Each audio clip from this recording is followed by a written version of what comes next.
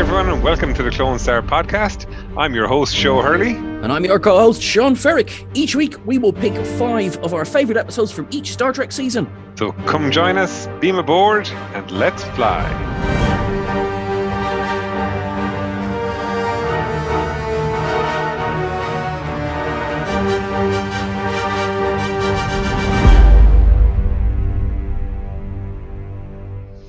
Hi, everybody, and welcome back to the Clone Star podcast. I'm Sho Hurley, your host. And I am Sean, apparently asleep at the wheel. Every week we have to work on that. We really do. I was so hard concentrating that Anyway. Hi, Sho. Sean, Happy New Year to you. We've gotten over the Christmas break. Actually, it's one thing, isn't it? Has there ever actually been an episode of Star Trek that contained the transition into a new year? Well, technically, Time's Arrow. It was just an old year. We went from 2366, I think, back to 1893. Yes. We had... Sorry, if the question was, have we done New Year's in Star Trek? The answer is no. Did 1159 in Voyager, did that not contain a new year in it? I think you might be right. Oh, and I like that episode. That was one of my picks for favorite. It was, yeah. That's why I there go. Wait a second. This is a bit. I've never watched Star Trek. Hold on. Yeah, 11:59 p.m. December 31st. Huh. There we go. Now, see Isn't now, it's slapping the balls. Especially for somebody who picked the episode as one of their favorite, as one of their episodes that they enjoyed watching. So Sean, we're doing a bit of a change this week since we have discussed episodes. We've discussed movies, but now we're going to decide on 5 characters that we both like. Excellent. And as usual, I have no idea what you've picked. You have no idea what I picked, although if you've listened to this podcast, you absolutely know 1,000,000% one of my picks anyway. Yes, 100%. The Gorn really was a character that was extremely well fleshed out. So what or scaled out. I was going to say that, but I said no. That's going to literally fall completely off a cliff. Sean, I'm curious now what you're going to go with. I really am, because I'm kind of there going, I hope it doesn't bloody pick anyone that I picked, because there's about 800 million characters in all of Star Trek, and I'm there going, we're going to at least copy over at least one. I'm certain of it. Well, considering I'm going first, I know Yes. I'm going to pick one of yours, because everyone who's listening to me speak knows what one of my picks is going to be. So I'm doing it first to get it out of the way. And it's obviously Garak. Yeah. Like, of course it's Garak. I picked 6 characters because I said I know one of them is going to be so right. That's fine. I'm removing Garak from my list as we speak. Cool. Absolutely. In my head, I was there going, he's going to pick Garak or Gul Dukat, and I said he's going to pick Dukat. I said I bet he's going to pick Dukat, and I'm going to pick Garak. Have you ever spoken to me? Yes, I have, but I figured you'd pick Dukat. I am Garak. Like, that's who I am. I am the sexually ambiguous tailor. Except I just wear the clothes. I don't make them. Okay, talk to me about Garak. He's pretty cool. So who's your first pick now? Garak is the single most interesting character in all of Star Trek. Yes. There we go. It's easy. More so than...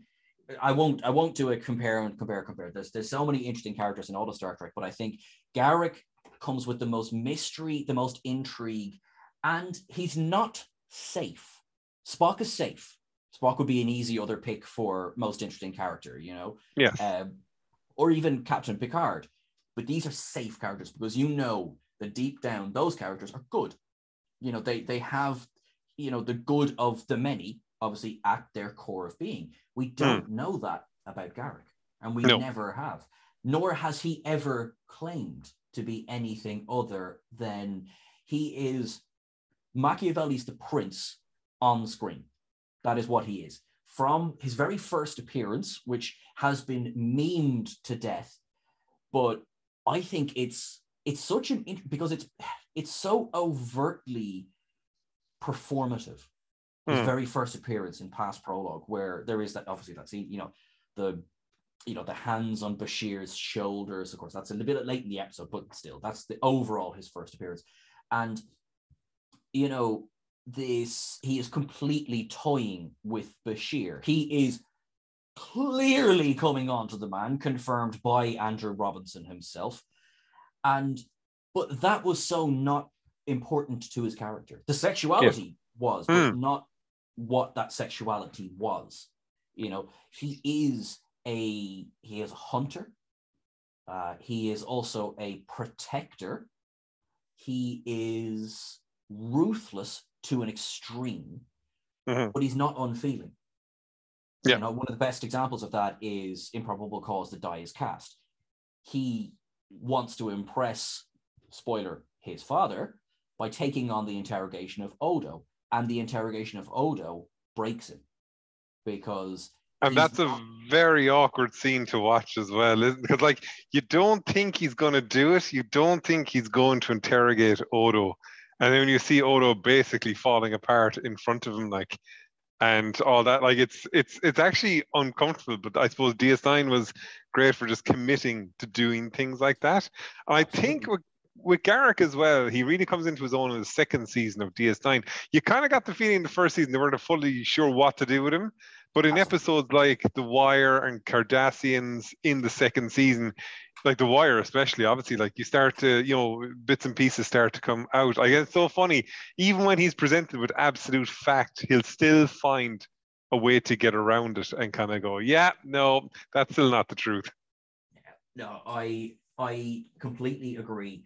Or he's one of those people that will be like, that may be your truth. Doesn't make it the truth.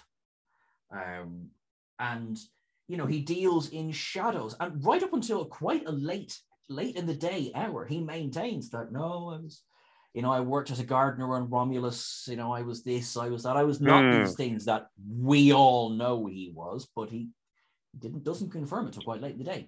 And actually, it takes almost 6 full seasons for him, not anybody else, but him, to really state, his character on screen. And it's that fantastic ending to In the Pale Moonlight.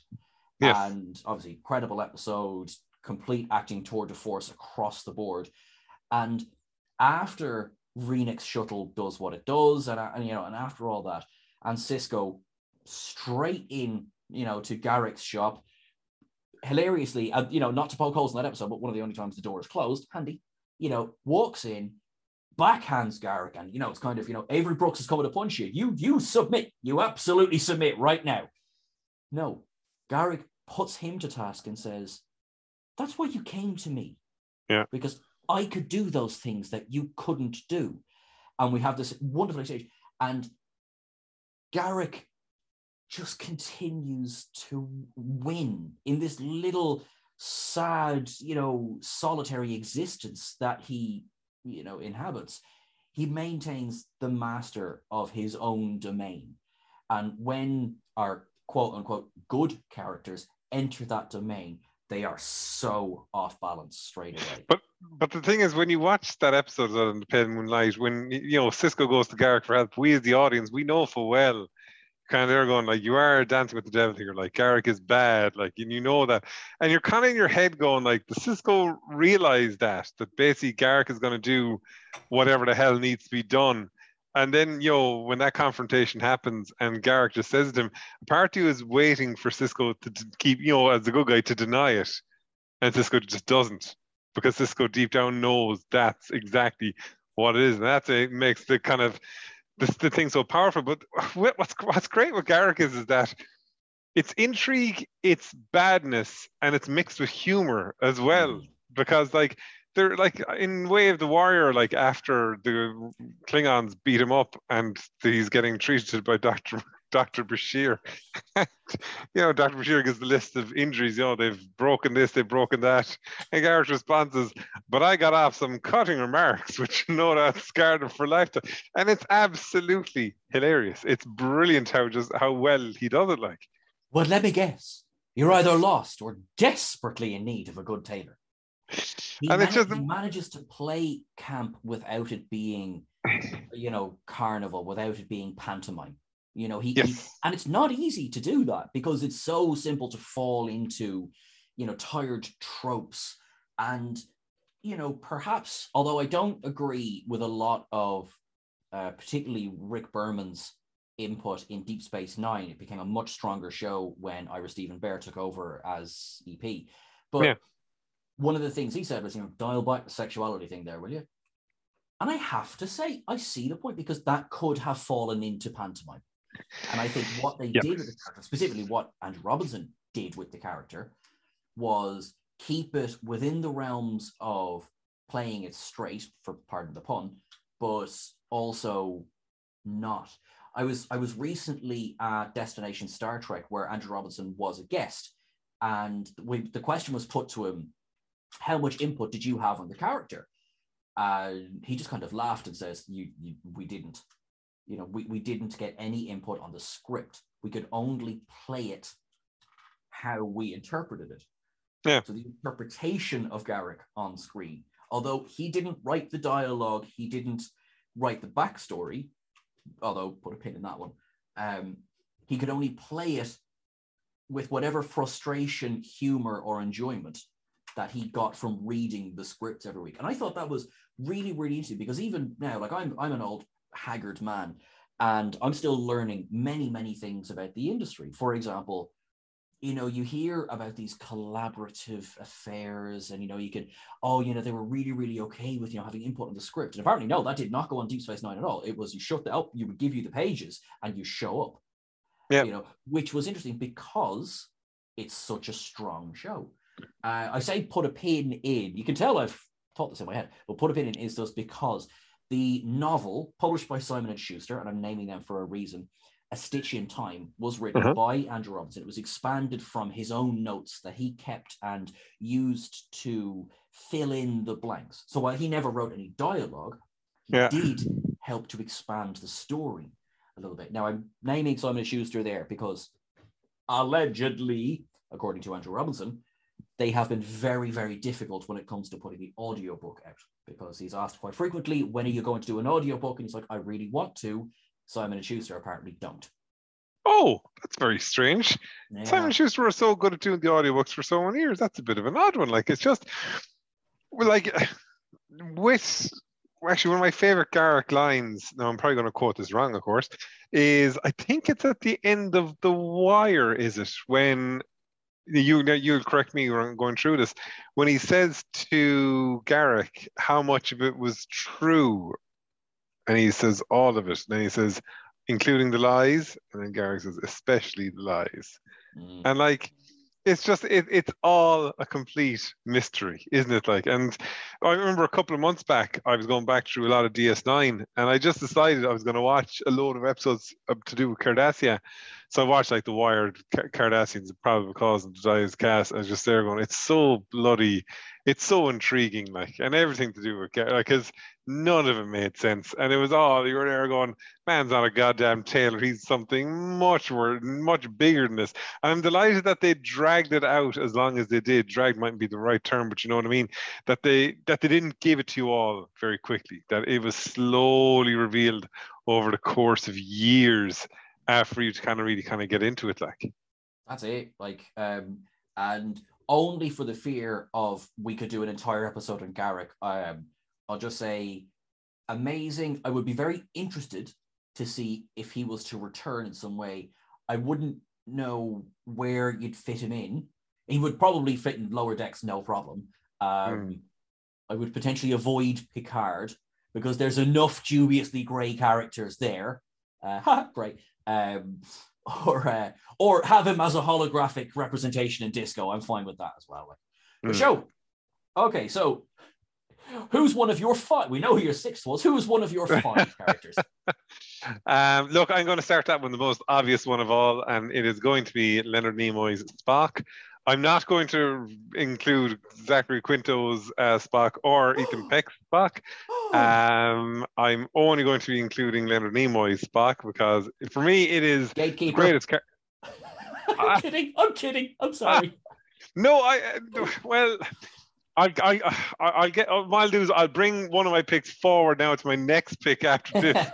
This is a direct countenance to what you just said there. Look, Leonard Nimoy Spock is, one of the things that completely got everyone to believe in the original series and things like that. Like like kind of to have in 1966 an alien character that was so relatable but so different at the same time, to have someone who is full of emotions but controls it, and as a result then to us that's completely unique, and it's something that we haven't come across and things like that. It's the man himself, Leonard Nimoy, how he interpreted the character, how he treated the character, how he treated the show with so much respect and kind of reverence, and how he wanted to make sure that how he worked, within how he acted for the character and things like that, that it was all about making it as professional as possible. Me and you have spoken before about like the state of science fiction in the 1960s and what it was like and why Star Trek succeeded in the way that it did. And like when you think of it in, say, The Enemy Within and things like that, about, Spock was supposed to, punch the evil Captain Kirk and all this, and Leonard Nimoy wanted to do something different, and then the Vulcan neck pinch kind of grew out of that. The same with the the mind meld and things like that. It was so interesting. And like when you look, like it was funny when I was younger, I actually didn't like the character of Spock. I didn't like him at all, and I was kind of there going, oh, it's always Spock this and Spock that and Spock the other thing and all that.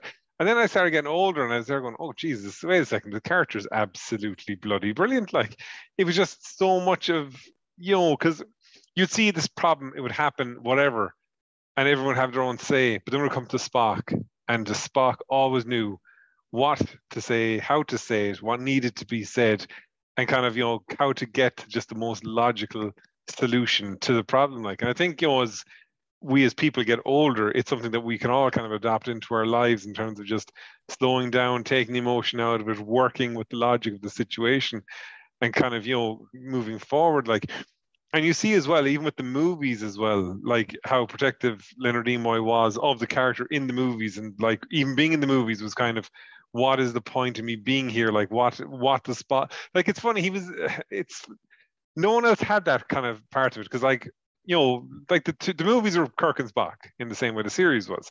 The rest of them were just kind of along for the ride, and that was fine. And like Shatner was going to come on board irrespective, because then he was the leading man, he was a movie star and all that. But with Leonard Nimoy, it really was like, what has Spock got to do with this? And like no one protected the character in the series as much as Leonard Nimoy did with it. And you look back at some of Star Trek's best episodes, and we've done this recently, like so many of them come back to how well Spock is in all the episodes. Like our revisit of the original series that we've recently done, it just goes to show how quickly the characters were defined. And because we talked about this a lot, how things have fallen into both parody, but also they've fallen into almost legend.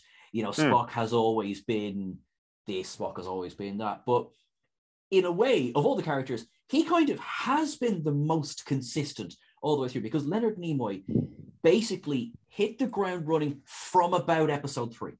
Yep. Now, the Cage was a different character-ish. Yeah, basically, yeah. And Where No Man Has Gone Before, much closer to what Spock would become. Then, when you then look all the way up until, I suppose, unification, really, but certainly up until Undiscovered Country, you get the gradual easing into it. And I mean gradual, it's quite a few years between the Man Trap and, the Undiscovered Country, but this easing into comfort, say, of being able to not, show emotion in the way that Kirk shows emotion, but, with a raised eyebrow, he can do more than the most stereotypical Kirk outburst. And I mean stereotypical, as I will now defend William Shatner an awful lot more than I would have before our rewatch. And yet, in a way, Spock was before our time. When we came to Star Trek, it would have been late 70s for yourself, late 80s for Shut up. No, you know, but certainly late 80s, early 90s, right?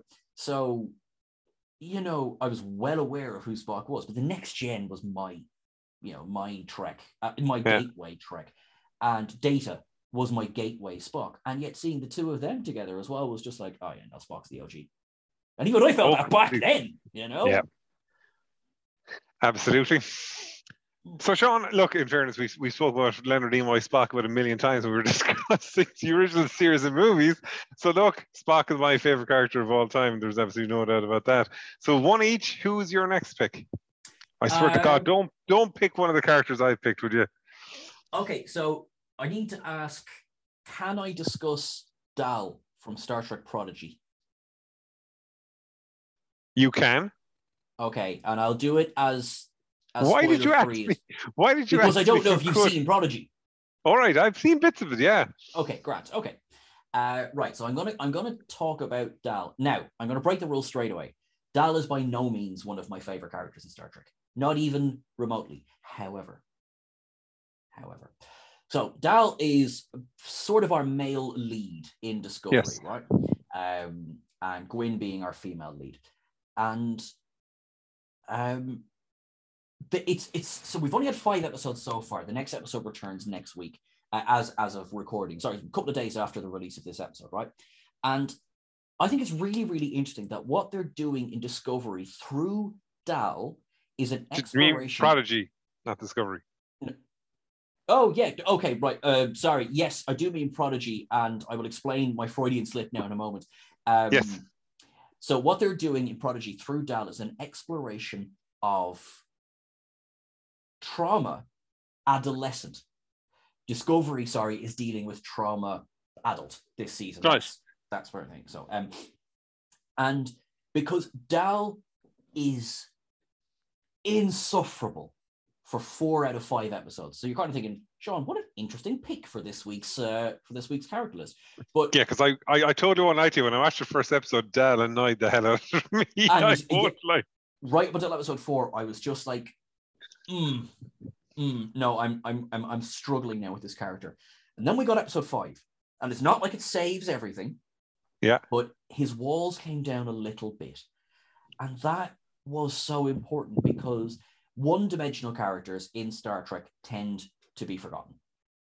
Right? Because they'll come along, I'm sure there's so many exceptions to the rule, but the problem is that they don't stand the test of time the way that the Picards, the Spocks, you know, all they do, you know. And Dal was really running the risk of, all right, he's just going to be, so he's annoying yet cool kid. No, we get a little bit of a break. Himself and Gwyn share a moment in episode 5 that has just enough to go, he's going to open up soon, and our hearts are going to break. And that suggestion to me was enough that I will absolutely be there for next week's episode. I want to know more about this character.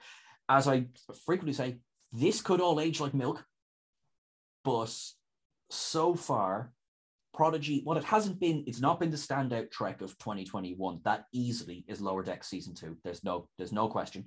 But it's certainly been a very interesting first few episodes. And not primarily because of Dal, but I've talked more about Dal than any other part of Prodigy so far. And that includes the Janeway hologram. Right. Okay. I'm really interested to see now, well, like if we revisit this in a couple of weeks, where would you kind of stand on it? It was like, you know, kind of, so Sean, like, I don't want to talk about Dal. Yeah. So I think I've kept that mostly spoiler free. So just for anyone who hasn't had a chance, because I know Prodigy is not available this side of the pond. How have you watched it? Sorry, I didn't ask the question. I can talk about that. But yes. Anyway, so show, lead us on to our next. Right, you call me a gatekeeper. I'm not big too sure gatekeeper. Yeah, exactly. My next character is a slight bit of a cheat because I'm going to go with 3, but also 1. And I'm going to pick all 3. Are you bringing Jesus Christ, God, and the Holy Spirit into this? Yes, I absolutely am. No, I'm going to pick Captain Christopher Pike. And I'm going to pick all three of them actually, because all three of them, Jeffrey Hunter, Bruce Greenwood, and Anson Mount, have all played the character differently, which is absolutely great because as a result, yeah, yes. Sorry, you big gatekeeper. Don't you What? mean 4 Captain Pikes? What am it? I will not have Sean Kenny's performance in the menagerie strucken from history. I'm sorry, I'm such an arse. Poor Sean Kenny. No, like we discussed the cage recently enough. Like we were talking about how really interesting the interpretation of the character was. It's actually it's really interesting. I'm reading at the minute. You have it as well. The new retrospective on the original series, and yes, yeah, like one of the reasons Jeffrey Hunter left the role is it was actually his wife went to the screening and basically said, "Yeah, no dice, he's out." And apparently he wasn't aware that this was happening at all, and he really was interested in it. You see, I suppose when we watched Star Trek over the years, as you said, we've grown up with Captain Kirk, Captain Picard, and things like that, and it was all these people who were like these perfect officers. They're part of it. They believe in all this kind of thing. But when you watch The Cage, you see a man who's completely weary of the whole lot, and it's a bit more of a kind of a dour interpretation of kind of what the future actually is like. And the future seems a lot more dangerous in The Cage than say, from say Captain Kirk's time in the center chair kind of honors. Like, and his how he plays, like he's a very much a kind of like there's a lot of anger in the man. But it's really kind of enthralling and kind of interesting to watch because he's just like when he's captured by the Telosians in it, like he wants to get at them. He wants to stop them from kind of holding him in there, like, and it's this real powerful kind of performance from him. I love him. It's very well known. My frankly disturbing amount of love for Jeffrey Hunter is like, I mean, I'm seeking help. Like when we move forward into the reboot movies and Bruce Greenwood then as well, like I'd only remember Bruce Greenwood from Double Jeopardy, the movie with Ashley Judd, who of course is a Star Trek fan as well. Star Trek alumni, sorry, she was in the Next Generation. She is, yeah. And I hated him because he was just a git in the movie. And I remember thinking, no, don't like this guy at all. And then he was in this and said, no. And then you watch this, they're going, oh wow, Bruce Greenwood's really good in the role here altogether. Like, and it just it was just this total polar opposite to what we had with Jeffrey Hunter. Like Bruce Greenwood's Captain Pike, he was just warm, kind of nice kind of guy. Like obviously, you can still feel the kind of the presence and authority in him and things like that. Like Bruce Greenwood's got a brilliant voice as well. I don't know if you've ever seen the Batman animated movie Under the Red Hood. He plays Batman in it. Oh, that's right. I have seen it. Yeah, I forgot about that. And he's got a brilliant, like, there's a wonderful authority that's in Bruce Greenwood's voice, like, and you like even in Star Trek 09, you can still kind of get the feeling of kind of irritants, kind of slight annoyance at kind of certain situations and things like that. Like that is a bit of a holdover from the Jeffrey Hunter days as well. Like, but he seems a lot more kind of as like obviously he's a father figure to Kirk in the movie as well. Like that he's the one who kind of drives him into kind of joining Starfleet. I like that because you're right. The Kelvin films did such a good job of bringing Pike into awareness, because you could absolutely forgive anyone really for not knowing Captain Pike if you were only to go off the original series, because we take it as a grant. The Cage is available on Netflix. We take it for granted that it might not have been so well known throughout most of the 90s into the 2000s, and then along comes 2009. It's like, who's this guy? That's not Kirk. What's he doing sitting in the chair? What's going on? The fact that Pike brings Kirk into the universe. Now, as I speak, I can nearly hear, I was like, oh, why is everyone in the Star Wars universe a bloody Skywalker? Or, everyone has to be connected. Like, no, this was really simple. And we know Pike captained the Enterprise. That's since the first episode. Yeah. So having him encourage Kirk to join, and take his place. It works. Absolutely works. Absolutely. I loved it. And then we move forward into the Discovery era. And look, I have my own issues with Discovery and things like that. And that's fine, right? Now, other people love Discovery, and that's fine. I'm not that mad about it, and that's fine as well. We can all have our own opinions. We don't need to shout each other down about opinions and things like that. I thought Anson Mount's Pike in season 2 of Discovery was bloody brilliant. I thought he was just a complete throwback to kind of like the original series, Next Generation. Just how he came across, just his personality, his humanity. He was a totally different character to what we had in Discovery at that point. And again, what was great about Discovery is that you've had 4 different captains in the 4 seasons, which is a brilliant idea, because then it means the relationships kind of change, along the way and things like that.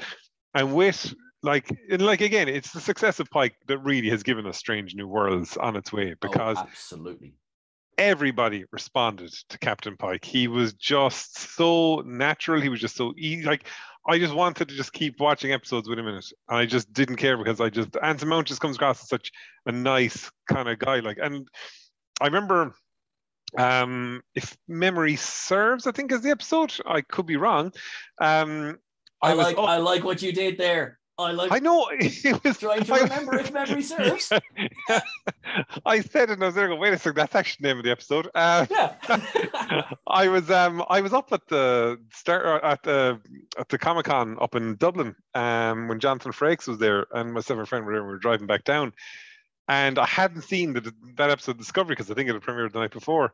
And my friend was there, and he's there going, oh, he said, have you seen it? I said, no, tell me nothing. And then he was there going, oh, I'll tell you nothing. First 30 seconds is great. I was there, why would you tell me this? I said, I said nothing. I didn't say anything. So I got home, and it shows, it shows previously on Star Trek, and it shows all the things from the cage and all that.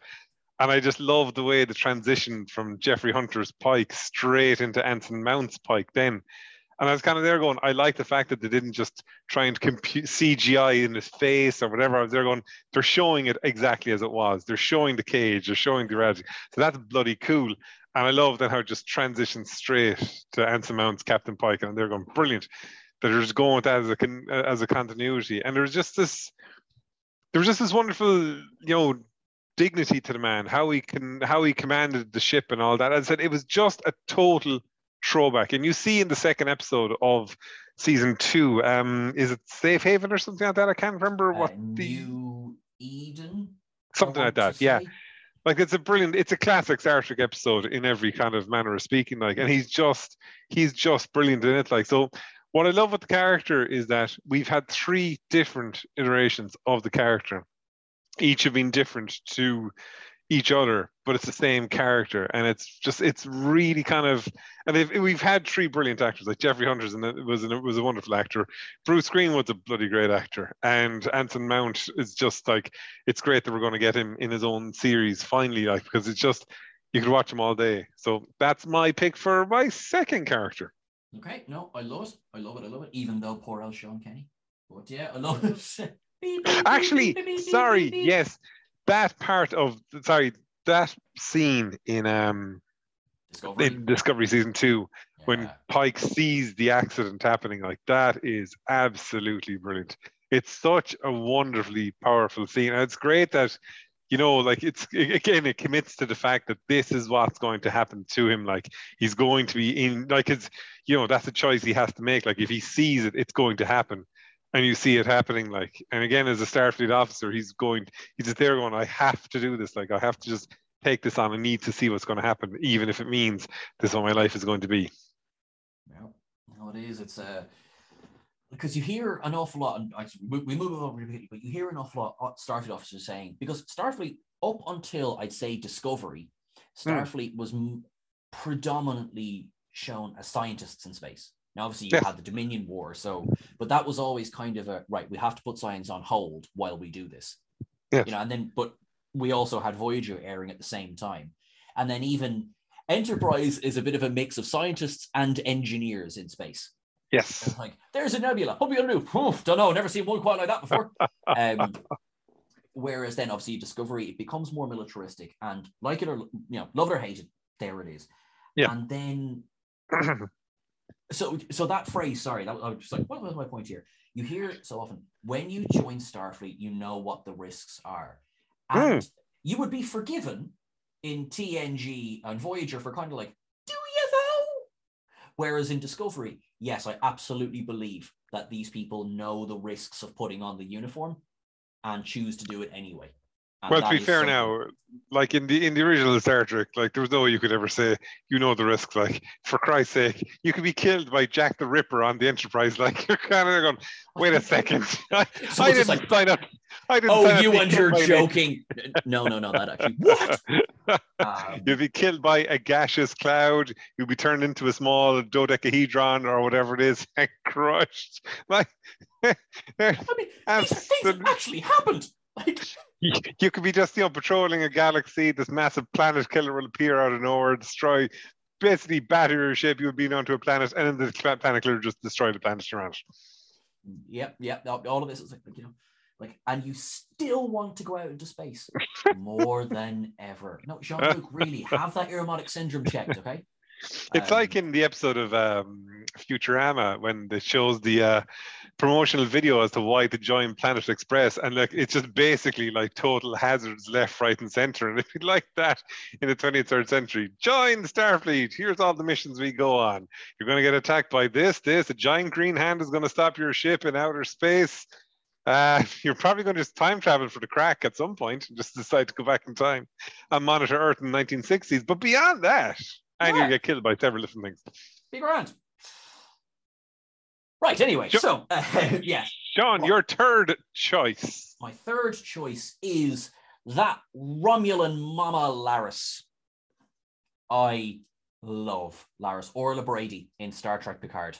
Oh, yes, our Irish person, yes. I love that, kind of like, I think you had an idea of what my five are going to be, and bar the first one, I think you've been like, I have not seen any of these picks coming. No, well, I kind of figured you might pick more kind of current characters than I would, because you watch the current Star Trek more than I would say. So I kind of figured that might be the case, but that works out well. Yes. I liked Laris. I very much, again, I'm hijacking your start. But I liked her very much kind of bluntness in everything she kind of said in her appearances. And I love as well, and this is not particularly an Irish podcast, but yes, it is. She is the only person in all of Star Trek to use the word fecker, which I absolutely love. Absolutely love. And I love as well, no shade to my lovely, lovely co-workers at a certain site who are English, and they did not think she used the word fecker. Oh, she did. Oh, she absolutely used the word fecker. Absolutely did, like. So why do I love her so much? Apart from the fact that I think Orla Brady is a fantastic actor. I've loved her in like everything I've ever seen her in. Starting with Doctor Who was the first thing I saw her in. Then she was in, she was in Fringe. She was in a movie. Sorry, I have to. She was in a movie called 32A, which is an Irish production, which co-starred Aidan Quinn. My mother fell in love, and co-starred a very close friend of mine, Ailish McCarthy, who played the lead in that film. She is lovely, and that is my shout out to Ailish, who's a friend of mine, who potentially will kill me for saying that, but anyway. But no, and Orla Brady played her mother, and she just brings a motherly power to every scene in Star Trek Picard, even though she's obviously not playing Picard's mother. She is very much a matriarch, even in her role of, she's the housekeeper, but she's having none of Jean-Luc's nonsense. He's like, I'm going to go off into space. And, she throws the tray. You're what? And you're kind of like, oh, what are they going to do with this scene? And no, it's brilliant. It's just like, all right, so you're going to go off and die then. Is that it? Yeah, and I suppose you're going to go with them. Yeah, well, the Perriers can go. And she just delivers it with such, I felt it was so real. And I could feel like, she's so worried about Jean-Luc. And that comes across in every single tone. Now, you've got the big backstory, which is alluded to more so than shown on screen. The companion comic went into it a little bit more. Yeah, did you read that, actually? I did, yes. Yes, yeah, exactly, yeah. Yeah, so she's ex-Tal Shiar. which makes perfect sense when you look at, because it is stated on screen. There's not really explored, except in the second episode where she goes and basically herself and Jean-Luc break into Dage's apartment, which is completely scrubbed by the Jacques Vache. Spoilers, but I'm assuming you've all seen it at this point. And this is where we get the immortal line. It's been absolutely cleaned. Cheeky feckers. Brilliant. Love it. Why does a Romulan know the word fecker? Doesn't matter. But hang on a second. That's one thing about Laris that I found interesting is that, like, kind of look, Star Trek's an American show. We know that, right? And it's always weird to me when it's kind of like, I don't think I have an accent, right? I don't think you have an accent. Anyone listening to us goes, those two lads are Irish, 100 million %, right? Yet we see Romulans in Star Trek all the time, and they have American accents and all this kind of thing. But the second it's an Irish accent or an English accent, it's kind of, why did Romulans speak with these accents? I kind of go, wait a second. But also, like, I mean, again, same logic. But one of my favorite phrases from Star Trek Picard is, "Please, my friend, choose to live." And it's just like it's obviously Evan Peters' natural Australian accent, which I love. Why is a Romulan from Australia? Why not? It's funny because, as you rightly say, Star Trek is an American show, and so we have had predominantly, with obviously very notable examples, American, leading cast or main cast. Obviously, you get tons and tons of examples. Patrick Stewart, obviously not an American man, and then. Sorry, hang on a second, just to that. Patrick Stewart, not an American man, British man playing a Frenchman. Exactly, yeah. And if you think a Frenchman can't have an English accent in the 2400s, then I'm sorry, that's on you. And that was the logic they went with for that. But see, with Laris, as you said, is that, like, one of the appealing things about Laris, and it's like same with, say, Dr. McCoy in the original series, it's a natural approach to everything.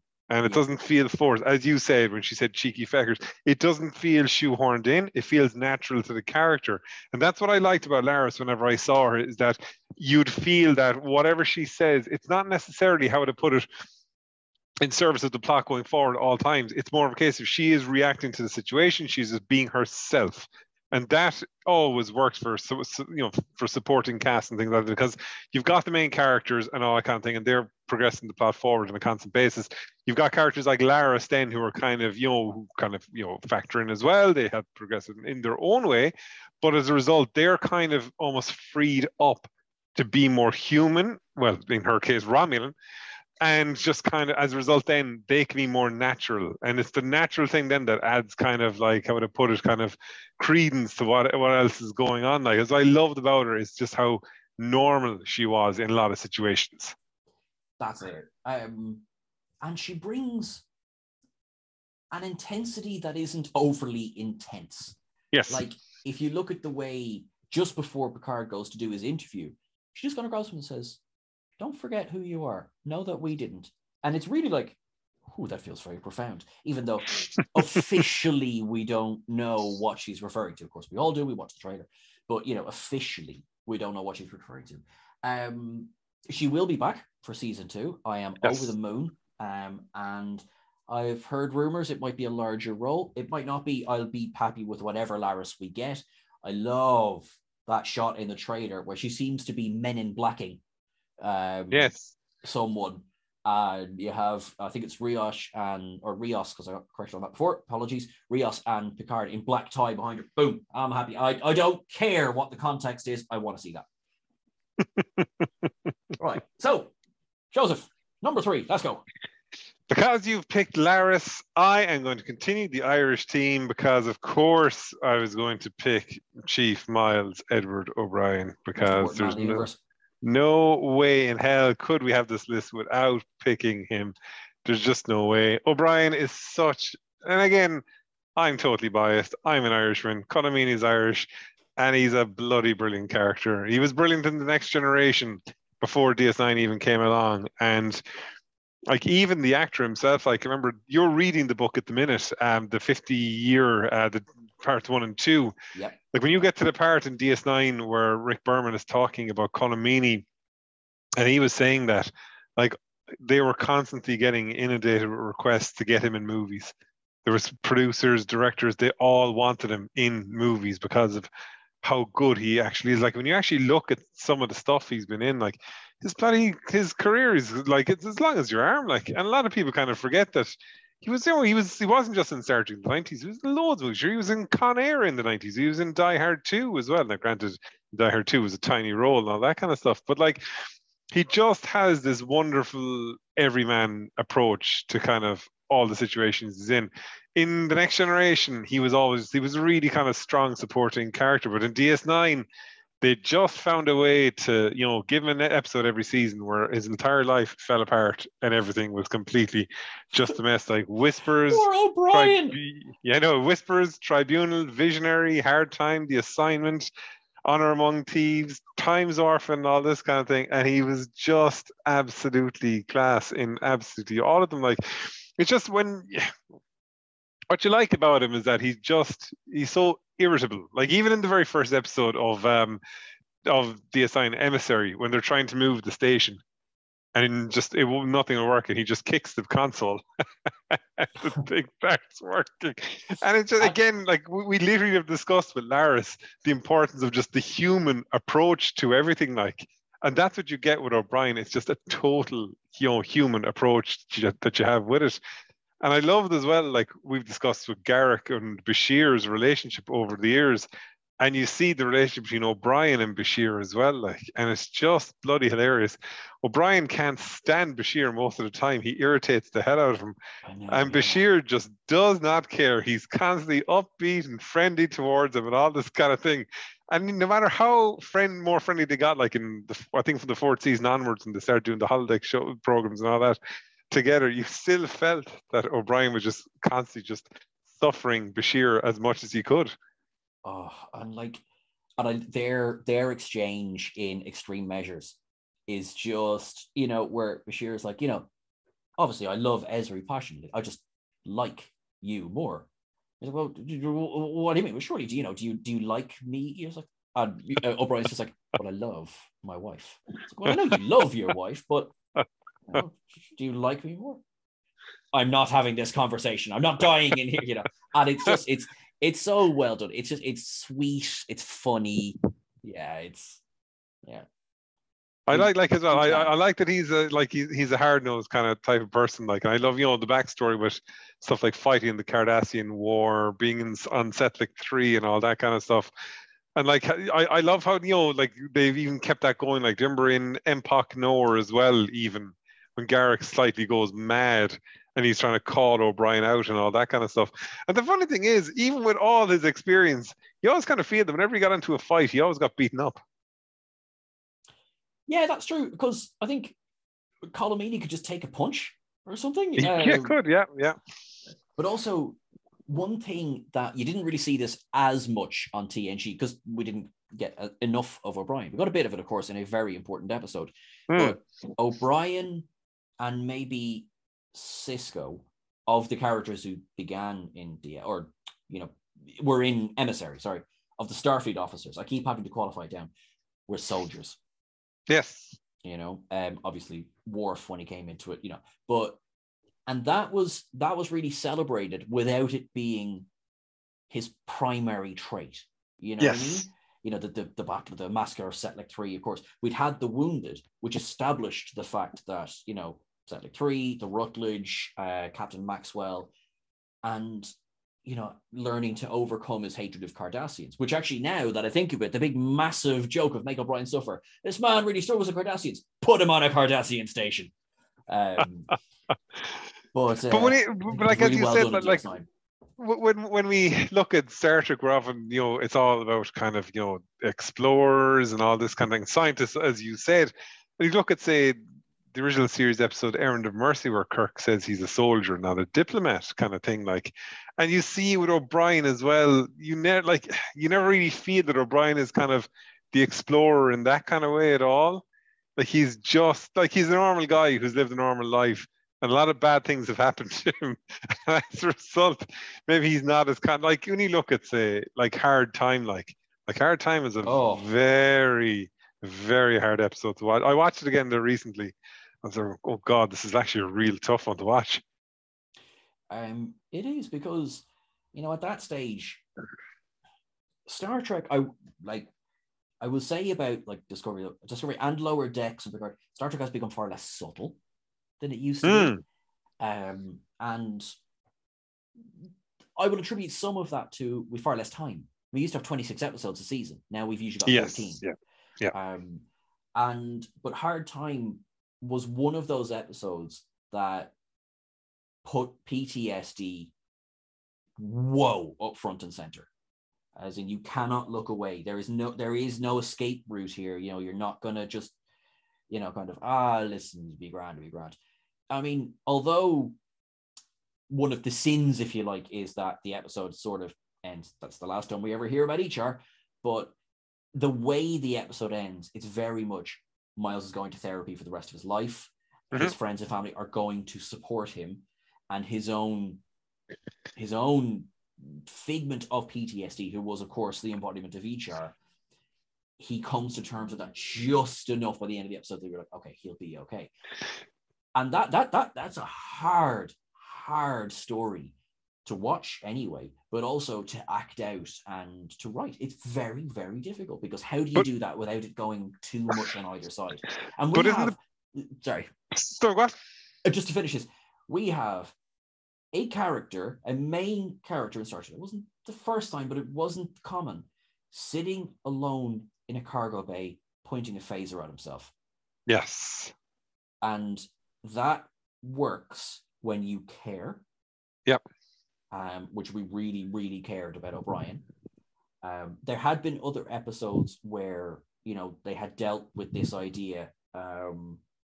Obviously, Eye of the Beholder, you had Troy almost jump into the nacelles, but she was being sort of psychically manipulated, whereas this was grief.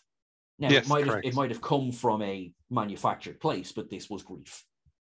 But DS9 was always willing to do that. Like they weren't going to just step on, not attack these kind of things head on. Like the only issue I'd have though in those situations, if you look at Hard Time and all that, the episode ends and it's kind of, that's the end of it. That's the story done. We move on. Yeah. And it's so strange. You've got 26 episodes, and as you said with Discovery, it's less, but there's more continuation. So if somebody was going through something in one episode, you will see it go forward. And we talk about making O'Brien suffer, but the problem with it is though, it's kind of dealt with and we just move on. And it's kind of, we're not going to, like, with the exception maybe like say things with Odo and things like that were kind of continuous. With the O'Brien thing, it just is very much, it's done. We're moving on now and that kind of thing. Like, but again, look, when you've got a brilliant actor like Colm Meaney, you're going to make use of him. And in those episodes, he's absolutely bloody astonishing. So for me, that's my third choice. So Sean, who is your fourth? I had to have a think, because I know who my fifth is. So I had to have a think about my fourth, because I don't want to leave any Treks out. But I have gone with Martha Hackett's Seska. Oh, interesting. Now, so Seska for me didn't get anywhere near enough screen time. Right? No. So, but what she did in the short time that we had her, I think made her a character who certainly deserved more. Really quickly, Seska was part of Chakotay's resistance cell, Maquis resistance cell, who was swept into the Delta Quadrant by the Caretaker. And at the end of Caretaker, Chakotay agrees, it'll be one crew with Janeway as captain, Chakotay as commander, and so Seska finds herself a member of the crew, wearing Science Division blue. Lol, we won't think of that in the future. So, now, very early into season 1, Seska she's revealed to be, she's certainly one of the most headstrong of the Maquis. Now, we also have characters like B'Elanna Torres, who is, being headstrong as part of her character build-up. And I'm not just talking about the Ridge as well. And sorry, that was dreadful, but I had to. And so you could easily be forgiven for thinking, okay, so this is going to be interesting. So for season 1, rather than just have, we're all one happy crew, it's like we might deal with another Maquis member every couple of episodes to sort of meet this head on, which to a very small extent they did do, but they didn't do that with Seska because she was never a bloody Maquis to begin with. Nope. in the episode, no, it's not State of Flux. In the episode that I am rapidly Googling, because it's not State of Flux now. What one is it? Do you know off the top of your head? I don't. Because State of Flux, I think, is the one where they go to the people with in the episode. Oh, so as I said, in the episode State of Flux, she is. I'm just going to edit out the last 10 seconds there now. Never doubt yourself, Sean. No, we are not editing. Everything gets left in, warts and all. She's revealed to be a Cardassian double agent. And the reveal is quite chilling because we get, over the course of the 40 minutes, we get Martha Hackett powerfully loyal to Chakotay and powerfully disloyal to Janeway. And we think that this is going to be, something is going to come to a head here because obviously you can't have, she might be only wearing the art uniform out of, kind of, well, if I have to, but we are edging into mutiny territory. And then it's revealed someone on the ship has been trading with the Kazon. And one of Starfleet's big rules is we do not trade technology. We don't do it. And it turns out they're very right to, because it causes a horrible disaster. And someone is trying to cover their tracks. And it's revealed to be Lieutenant Carey. But no, it isn't. Because of course it's not Joe Carey. Because of course it's not Joe Carey. Poor old Joe Carey has to stay around until that episode. He mysteriously showed up in one episode and then was killed. Yeah, exactly, yeah. And there'd been hints along the way that she's not what she seems, but no, that she always had an answer. She always had an answer. And then Chakotay calls her on it. Tuvok walks in and they're all sitting there and she just says, you know what? Screw it. She just looks at Janeway and she utters an immortal line, which doesn't get nearly enough remembrance. She looks at Janeway and says, if this was a Cardassian ship, we'd be home now. But to be fair now, she is not wrong when she says that. Absolutely not. Should the Cardassians pretty nip back and forth every other week? The caretaker brings one in, they're like, nope, and back they go again.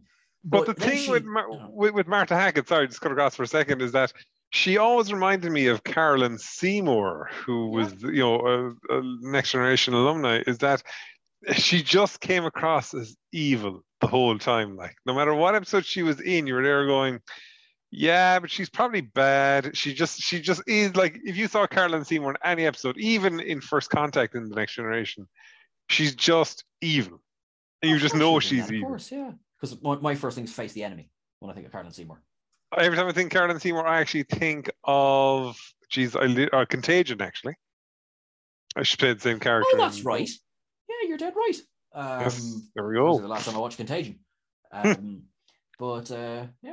You were talking about the end of the episode, State of Flux, after Seska said about if they were a Cardassian ship, they'd be home. Yeah, they'd be home. And, she turns out she's very, kind of like, kind of, I can't believe I used to love you to Chakotay. And he's like, hey, whatever. She's just like, basically, you're beneath me now. And then she does the immortal kind of, basically click of the fingers and she beams away. And of course, please explain that when the Kazon have the same technology of 21st century Earth. But anyway, it's fine. And then, how dare you point out a plot hole? Yeah. And she kind of, she turns up kind of spottily throughout season 2, right? And there's enough there that you're like, no, I get she has at least a fascination with Chakotay. If not actual feeling, she has a fascination with him that I think would be really interesting to explore. And then she's dead. And it was such a writing screw up. Because they said that they were running into an issue with, the problem was with the Kazon. They had run out of things to do with the Kazon. Yeah. And they were just like, well, look, Voyager's flying off into the Delta Quadrant now. Surely we're going to stop seeing the Kazon. And okay. But, I mean, you know this. If you want to bring a character back, you will. You'll find a way. And they just chose, right, we'll just kill her off. And even Martha Hackett didn't know they were going to do that and didn't know it was going to happen the way that it did and was not happy about it. I think bloody understandably as well. She came back twice more, once as a hologram in the great episode, Worst Case Scenario. Where, a great way of getting the character back is, I found this program that Tuvok was working on. I completely rewrote it because of course I did. And sure, look, here's Seska, have some fun. And that's basically how the episode works and it's great. And then we get what I love, the only interaction between Seven of Nine and Seska comes in the 7th season episode Shattered, where all different parts of Voyager are split into different time zones. And it's basically their way of doing a clip show without doing a clip show. Yes. And we get, Kazon and Seska have, they are in control of engineering. The Borg are in control of Cargo Bay 2. Icheb and Naomi Wildman are in the Astrometrics Bay, which apparently has not had a lick of paint in 20 years. And it's just so fun. It's a pure tribute. And seeing Seven and Seska for the fraction of a second that they're together was great. If you could have kept one recurring villain and just found a way of having her through bad alliances or, this or that, even to the point where we're just annoyed of you. Why are you still here? And yet, Martha Hackett, Seska, for me, was so much fun. She was so underused that she needs so much more recognition. And this is why at the very end of 2021, the very beginning of 2022, I'm just like, yes, Martha Hackett for return. Bring her back. Lower Decks. You can do this. But Sean, this is the start of 2022. That's why I said January 2022, of course. This is not the 29th of December. I said end of 2021, start of 2022. I was very careful. Do you know what? One thing I actually like about Seska is whenever she dealt with somebody, you always knew that she was playing a game with them the whole time and all this and all that. But what I liked in Basics is she tries that with the Doctor. And the Doctor's just there going, because she's effectively to the Doctor going, you hate us that we're here and you're going to try and do this and that. And he's kind of there going, no, this is my program. I'm going to help people. This is what I do. And you can just see she's desperate to try and, almost get him to hate her. And she's there going, he's kind of, look, I don't care. Do you know what I mean? None of this bothers me at all. And I love that interaction because she just couldn't get around it. And I love then the revelation with the child then, that the child is not actually Chakotay's child. And it's almost a sense of disgust in her that the child is half Kazon. And because it's probably the one time you see where Seska's kind of, because she just all she ever did was plot, and this time it didn't work out, and you really kind of see the sense of regret and sadness in her, and there's this wonderful depth to the character, and then she's killed off in the next episode. Yeah, exactly. Yeah. So, did you enjoy that depth? Yeah. Well, here's a phaser overload. So, Joe, what is your number 4 pick? Continuing on from the Voyager, I actually picked the Doctor. Oh, lovely. I always liked the Doctor. I thought I think that they muddled with him a bit at the start because I think they knew he was interesting, but he was caught with the holodeck thing, and I didn't think they really could, they couldn't really express what they wanted to work with him. But when he got the mobile emitter and things like that, as a character, he just completely came into his own. In fairness, Robert Picardo is bloody brilliant as the Doctor.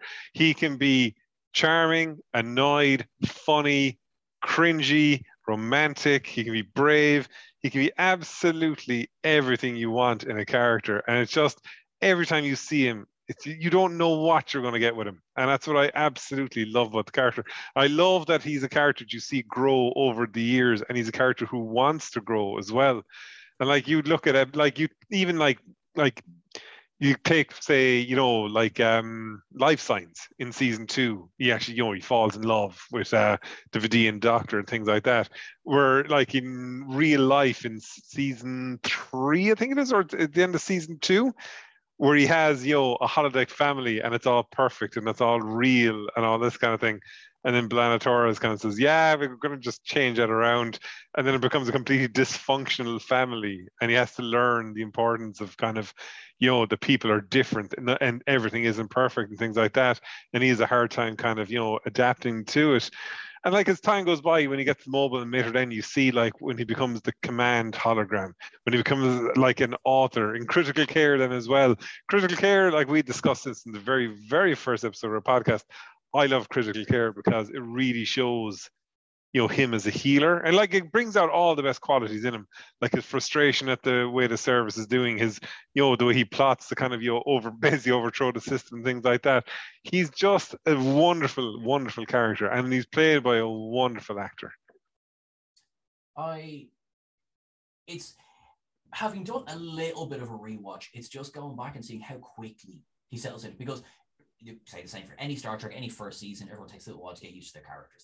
That's just par for the course, Like the Doctor of season 7 and the Doctor of early season 1 are quite different, but Yeah. that also narratively makes sense as well. He literally is 5 minutes old, you know? Yeah.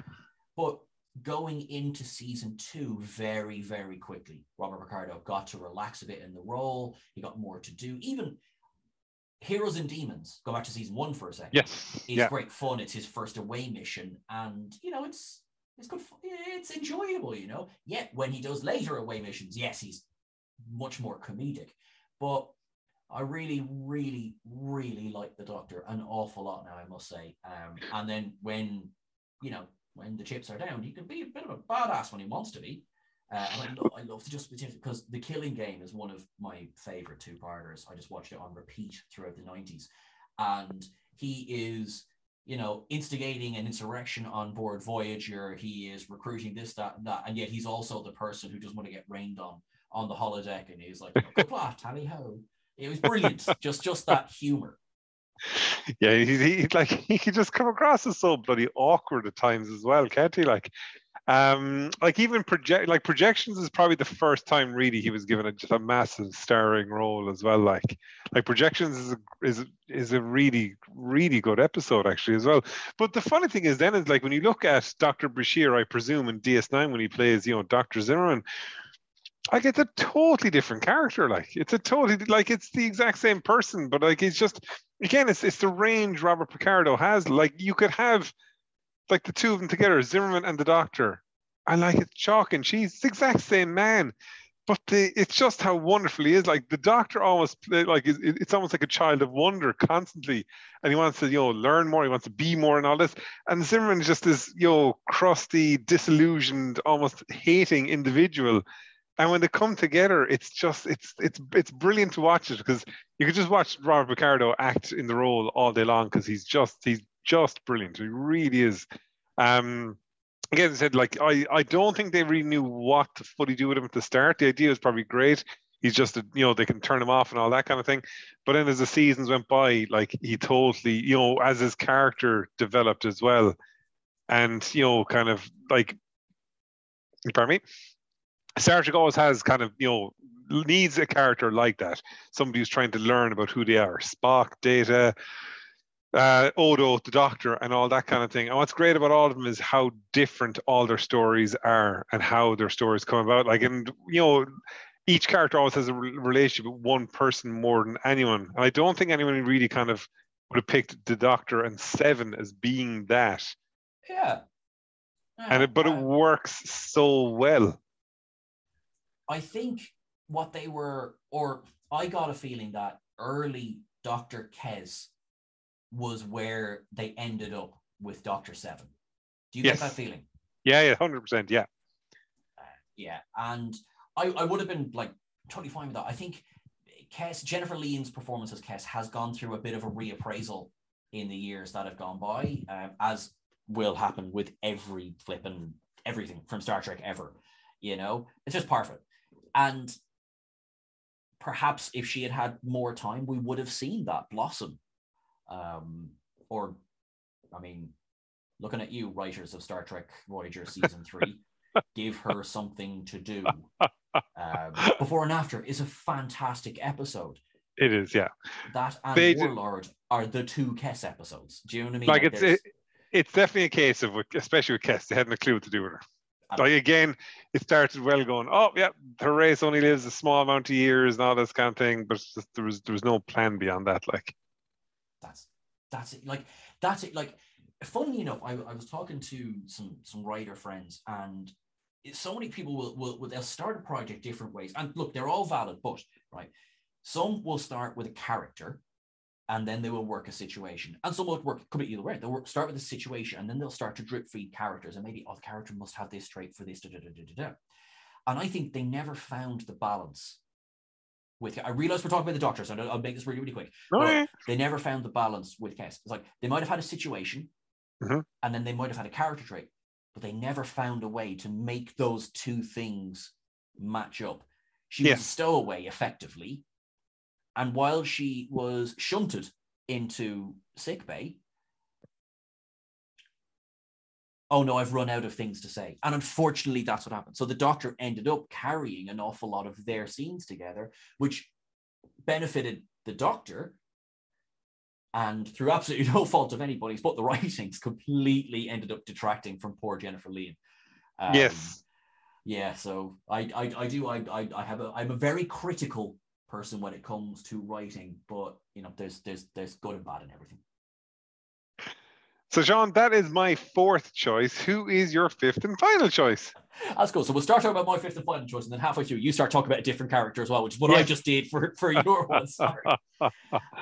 Well, my final one is this is sort of a cheat, but it's not, because it's another DS9. It's Major Kira. Oh, yes. I mean, has there been such a depiction of strength while also showing vulnerability and, you know, just unashamedly proud in it? Okay, so right, these are all just buzzwords. Nana Visitor in Emissary was, again, so this is the same, she was at the same DST that Andrew Robinson was at, and in Emissary, Major Kira was a bit sort of, you know, thrown together because the role had been written for Michelle Forbes to come back as Ro Laren. She said, don't want to commit to a series. Okay, I would have loved to have her back, but I would not have taken away a second of Nana Visitor. As a very good friend of mine who's listening to this, and you know who you are, who has opinions on Nana Visitor as an actor, and I'm like, come here to me now, and I flick you in the nose. Because from Emissary, there are some moments that are a bit like, this is definitely a pilot episode. And yet even in that, she is able to convey, without being too over the top, you know, I have been fighting for all of my life. You're just a caretaker. That's all you guys are. Like, sorry, I'll try not to be rude, but I'm so busy with my day, I'm not particularly going to be pleasant either. And that was basically her character in Emissary, with that dreadful haircut. Sorry. Then how quickly we get things like Progress in season 1, where she is tasked with kicking a farmer off his land because, you know, in the name of progress, it's to help all of Bajor. And hang on, she's been fighting for so long to free Bajor from oppression. She is now working as a quote unquote oppressor. But Duet. I was just about to say Duet. Yeah, I was literally going to interrupt you to say that. Yeah. There are so few episodes from TNG, DS9, Voyager, Enterprise, nearly all of them, because actually TOS does quite well on this front, of first season episodes that will make a top 10 overall. Duet will make a top 10 overall. Certainly of DS9. Like, certainly of DS9. If not Trek as a whole, but I will, if it's just DS9, it's definitely a top 10 episode. I think when you look at DS9 specifically, I think the best characters for having like an episode with, pardon the pun, shade of grey, were always Garak, Odo, and Kira.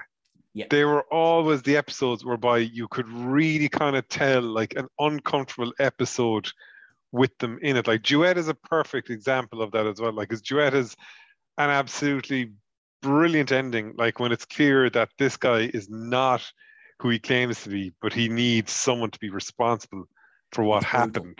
It is it's terrible, brutal.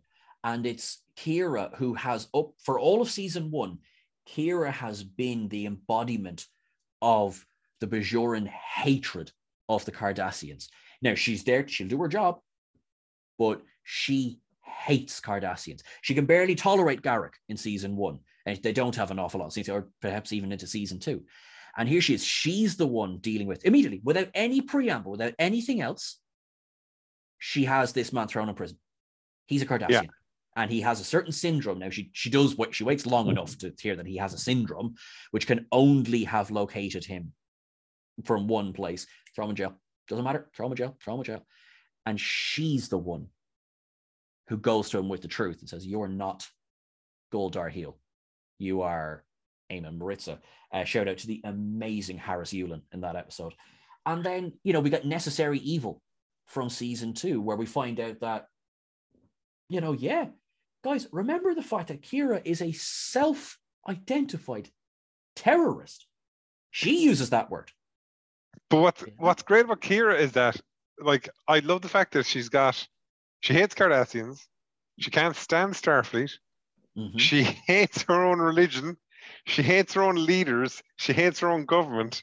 So at some point or another, she basically hates so many of them. So she's got this complicated relationship with absolutely everybody. And it's really kind of cool because, like, you know, she hates Cardassians for obvious reasons. She can't stand Starfleet because they're moving in and she's kind of going, you'll be gone in a week and the Cardassians will be back. She thinks, you know, the provisional government is a mess, and she's probably right with that. She can't stand, you know, Vedic Win as it was at the time. And like in, say, the trilogy to start season 2, like when she sent, you know, back the Bejar, she can't readjust to non kind of, you know, service life and all that kind of thing. So she's a wonderfully complicated character because I think she herself struggles with what she is supposed to be as a person, what she is supposed to be as a leader, and all that kind of thing. And it makes the character really interesting. Then we see a lot of the backstory, and, you know, we kind of strip a lot of it away, and you see then that, like, you know, again, what we've said before, DS9 will commit to it when other shows wouldn't have, is that she is a terrorist, she's a murderer, and she's done all these things, and she had to do that. And DS9 is not afraid to say, yes, Kira did all of these things because she absolutely had to. Absolutely. I think perhaps the episode you might have been alluding to there is The Darkness and the Light. Yes. Which is, I remember, so I mean, Star Trek DS9 was, you know, PG from the beginning. That's an episode where I'll be like, do you know what? I'm actually going to slap a 15s on that one, because I remember watching that as, God, it must have been 7 or 8, completely missing all of the overtones and just be like, this is scary. I don't want to go through the transporter. Watching it as an adult, that, I mean, what an episode. You have technically, and I mean technically now, a very sympathetic villain. Yeah. In now his name escapes me. The actor is Randy Oglesby. Came back in many ones. Sillerin Prin, right? He was critically wounded in a terrorist attack by the Shakaar resistance cell, and so he has been picking off the survivors of the resistance cell. And, you know, it's horrible, and these horrible things are happening, and characters we've seen before, Pharrell and Lupasa, for example, you know, are like, oh, no, don't do this. And then, you know, Kira effectively narrows it. She sort of doesn't so much stumble into his lair as, you know, it's one of 3 lairs. This is the one we go to. And, you know, he's been completely driven mad by his injuries. But he is very much, I will only punish the guilty. At this point, Nana Visitor was quite heavily pregnant. And in the show, Kira was carrying the O'Brien's baby because of nonsense. And he says, you are the guilty party, not that baby. So in his warped mind, I will cut the baby out of you and raise the baby, you know, and keep it safe. But there is that wonderful exchange where he shows her his very scarred face and said, you did this to me. And she goes, what do you want an apology? You were oppressors. It doesn't matter if you were a gardener or if you were a gull. None of you belonged there. And you were destroying our planet. And you want me to feel sorry for you.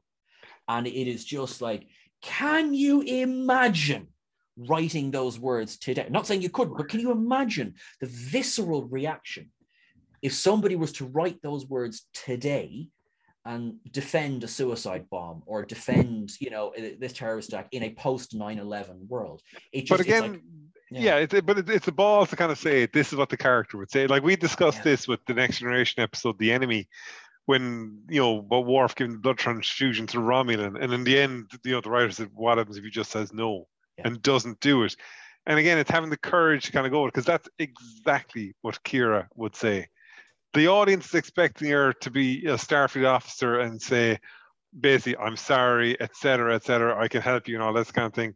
But in the situation, Kira is basically there going, I'd rather die the person I am than basically pretend to be someone that I'm not.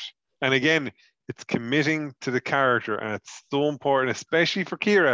And that's the great thing with Kira in a lot of the situations, a lot of the episodes that deal with her past, she does not hide from her past. Like her past is her past, the good things, the bad things, all the things she's done. She absolutely commits and owns to everything that she has done because it was all in service of trying to rid, Bajor of the Cardassians. What's fascinating as well is that over the first 5 seasons, and even Darkness in the Light is mid-season 5, but over the first 5 seasons, we see her mellow slightly, not entirely, but mellow slightly, to the point where you can see her understanding of the greater good, bringing us to the new occupation at the start of season 6. She has been ordered by both the Bajoran government and by Starfleet to keep Bajor out of the fighting, right? Yes. Because Bajor won't survive, not for 1 second. And so she finds herself in a situation where she has to work alongside Gul Dukat, Weyoun, and, the station's ruling council. And over the, couple of episodes, she, is like, kind of making the most of it. As Quark, of all people, points out, there's no fences cutting off the promenade. There's no crying of starving children. And she's like, God, you're actually right. There's just this, well, maybe things aren't. And then she is confronted by Vedic Yassam, who says, what will you be doing as the most senior Bajoran on the station to combat the occupation? She's like, well, listen, kind of not much we can do at the moment. Got to keep that out of the fighting. And she's like, oh, right. Okay. So the only thing Vedic Yassam doesn't say in that scene is, oh, so you've become a collaborator. And it's not said because it doesn't need to be, because in the next scene where Vedic Yassam goes right ahead with her demonstration, that is a scene that could only have worked with Kira. Yes. Because it took such a visceral shock for all of us, but also, for Kira especially, to go, oh my God, if this character is okay with what's going on, what hope is there for anyone? And it was just this reminder of, oh my God, no. I was worried watching season 4 that there might have been a romantic thing between Kira and Dukat. And I was there going, there's been enough nonsense love stories throughout, the history of television. And I was there going, I don't like this, not one bit. I was really heartened to see not only did it not happen, but Nana Visitor was absolutely dead against it. And she's basically there going, like, the man's Hitler. Like, there's no way this would ever happen. Like, I genuinely thought it would actually, I really was. When you're watching episodes like, what's it, is it Return to Glory? Is it Return to Grace? That's it, Return to Grace. Yeah. I was there going, oh God, I said, this is going to happen, isn't it? And I was there going, oh man, this would be the ultimate betrayal of such a cool character. And it didn't. And I was bloody delighted that it didn't. And I loved, I love when Dukat goes bad again, he joins the Dominion and all that kind of thing. How Kira basically is, basically vowing a vengeance against him for everything and kind of things like that. And again, it's just with the problem with the character of Kira is that, as you said, right, when you watch the second season, she's very much kind of like, a very strong character and all that kind of thing. I'm always concerned with mellowing of a character because I think then they humanize the character a bit too much at times. And I was really worried with Kira in relation to that because I just there going, I don't want this character necessarily mellowed and humanized and all that kind of thing. Because I'm kind of there going, like, at the end of the day, like, this is a terrorist. This is somebody who was killed. This is someone who would kill to protect her homeland.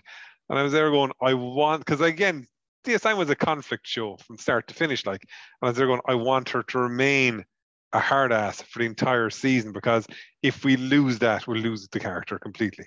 Yeah.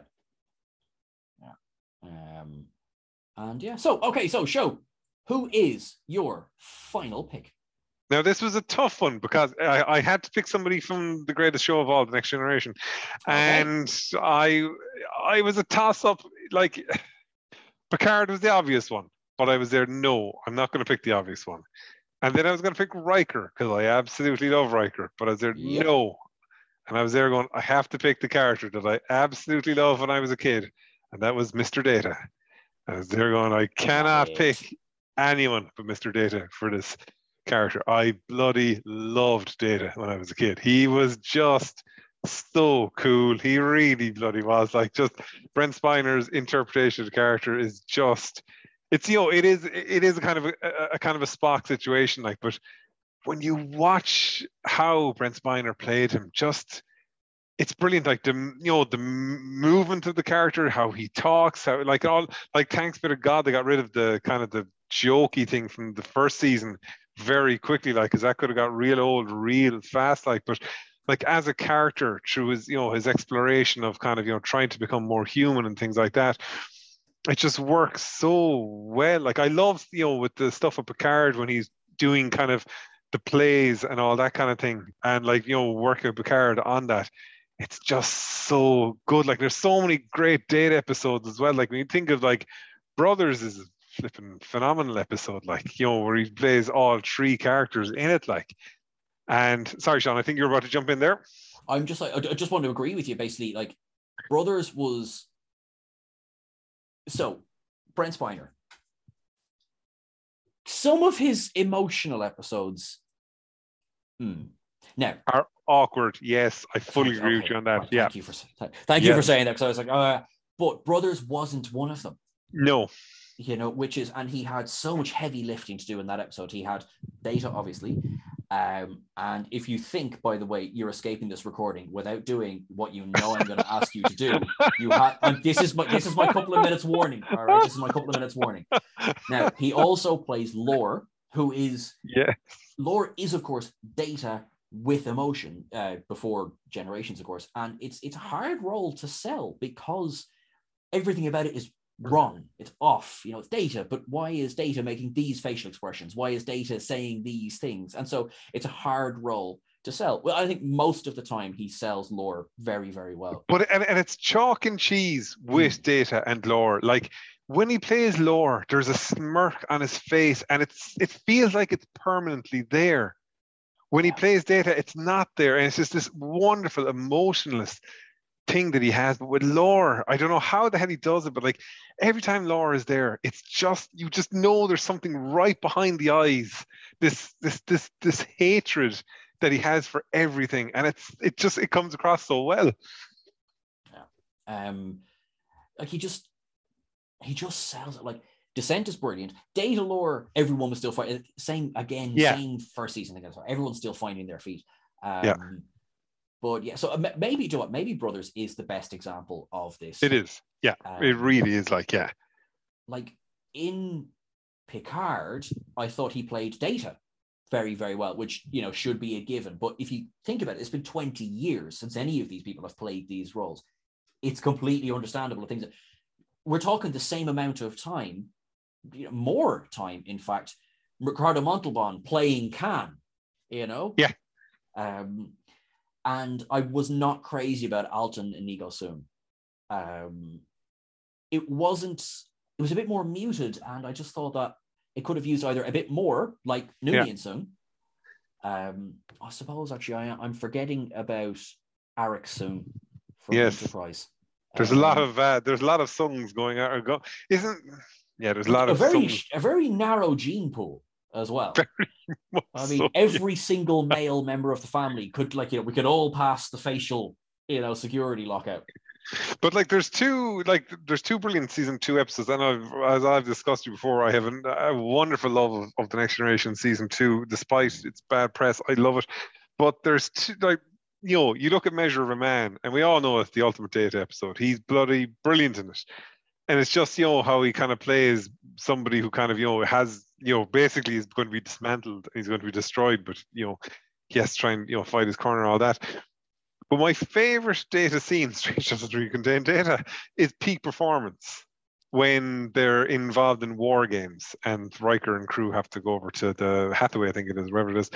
And I just love the fact that, Data has been beaten in the game of Stratagema by the strategist who's working with them, and he basically suffers a crisis of confidence. Now, it's all a setup for Picard's wonderful speech of, it is possible to commit no mistakes and still lose, and all this. But what I love about it is that Data just has this way of kind of it's a perfect, it's a Spock thing, like as you correctly said earlier on, like when you compare Data and Spock, like they're Yeah. effectively the same person, and it's just the way Data just rationalizes everything, and the way he kind of overthinks as well, and it's so bloody funny that he's as an android, the way he just completely overthinks situations and things like that.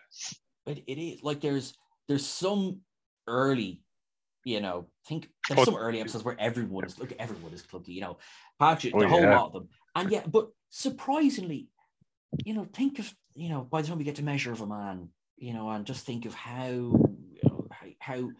he had really become Data at that point. He was obviously Data from the beginning, but the Data that we then saw for the rest of Next Gen and into the movies, even though obviously it changes a bit in the movies. Iconic. But Joseph, I need to lock out a computer. Could you do anything to help me here?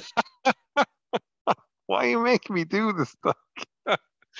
Okay, right. For those of you listening in listening land, I'm going to look right at the screen and I'm going to cover my eyes. And Sean, you can verify I'm going to do this. I do not have a piece of paper anywhere in my hands. I have nothing anywhere, right? So I'm going to watch. I'm covering my eyes right now. I don't know why I'm saying that out loud because you can't see this. Only Sean can see this. I can confirm his eyes are covered. Right. Okay. Right. Cover my.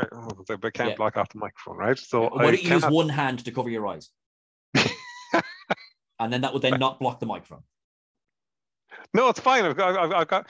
You can still hear me perfectly, right? I can. Yes, crystal clear. Right. Okay. Here we go. Excuse me. So this is from the episode of The Next Generation called Brothers, when Data is locking out the computer, and there was this ginormous access code that was used to protect the Enterprise. Back in the days when I was completely hating everything to do with Star Trek, I needed to learn this for no reason other than just to learn it. So 1734673 21476 Charlie 32 789 643 Tango 732 Victor 731178888 732 476 789 764376. Boom! Nailed it. Absolutely nailed it. Absolutely first go as well. Absolutely, yeah. No, I mean, like, that's impressive. Like, you think of who you're talking to here, Joe. I commend you for that. No one should commend anyone for knowing that. It's not cool that I know that. And even to this day, I still don't know how the hell I managed to actually write all that down and somehow be able to actually remember it. Because Jesus Christ, there's a lot of letters in that. I'll tell you one thing. Thank God I don't lock my work computer with that. I'd be typing for a flipping age in a day. Sean, that is it. That's our 10 characters that we've picked. It was a good actual kind of cross section of all of them. The only what did we leave out then? We left out Enterprise. Enterprise, unfortunately, yeah. We got Lower TOS Deck. with Spock. We got Disco with Pike, kind of. We got did we get lower? We didn't get Lower Decks actually. Enterprise and Lower Decks we left out. My sixth would have been Mariner, but I wanted to get. I really wanted to get Laris in there. I have an awful lot of love for Mariner and all of like Rutherford. They're all fucking brilliant. Obviously, I have a special connection to Boimler, and if you would like to know what that is, have a look at my OnlyFans. Joseph, thank you very much for being the wonderful God creature that you are. Thank you, Sean, very much. So, guys, that is our episode done. We will be back hopefully next week with Star Trek: The Next Generation Season 1. Until then, I've been your host, Joe Hurley. And I have been Sean, and I am not at all apprehensive about trying to find 5 episodes each from TNG Season 1, but wish us luck! Let's just discuss Skin of Evil multiple times, and we'll get through this. Thanks, guys. Thanks for listening. We'll see you next time. Bye!